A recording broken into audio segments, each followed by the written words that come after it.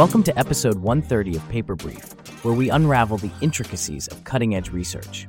I'm Charlie, and with me today is Cleo, our AI and machine learning maestro, who's going to help demystify an exciting new paper called HybridNeRF, Efficient Neural Rendering via Adaptive Volumetric Surfaces.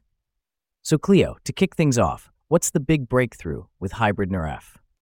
HybridNeRF is tackling one of the big challenges in neural rendering: speed without sacrificing quality.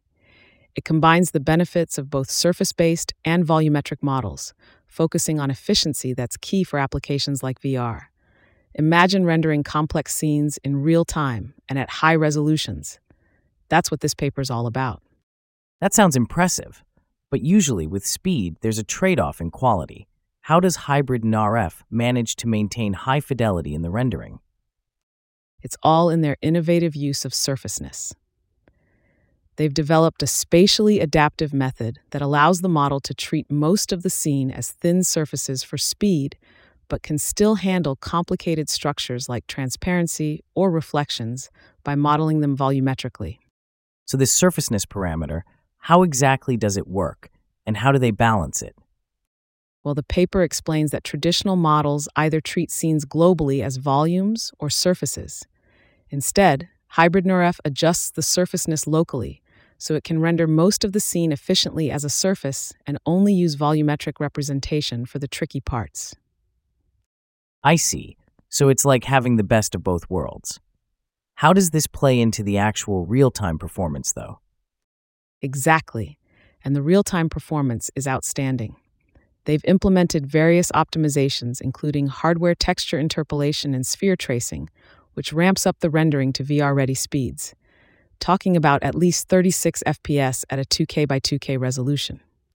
36 FPS at 2K resolution. That's incredible. But what sets this apart from other acceleration methods like feature grids or voxel baking?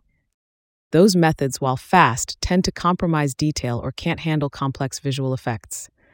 HybridNeRF keeps the computational complexity down, but doesn't cut corners on detail, managing challenging structures like thin geometries and view-dependent effects very well. And what about limitations?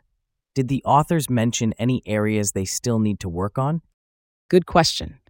The authors did acknowledge that the method is sensitive to parameter tuning, and there's always room to improve the robustness.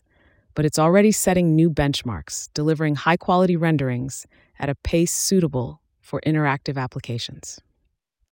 Thanks for shedding light on that, Cleo. It really sounds like HybridNeRF is a game-changer for neural rendering.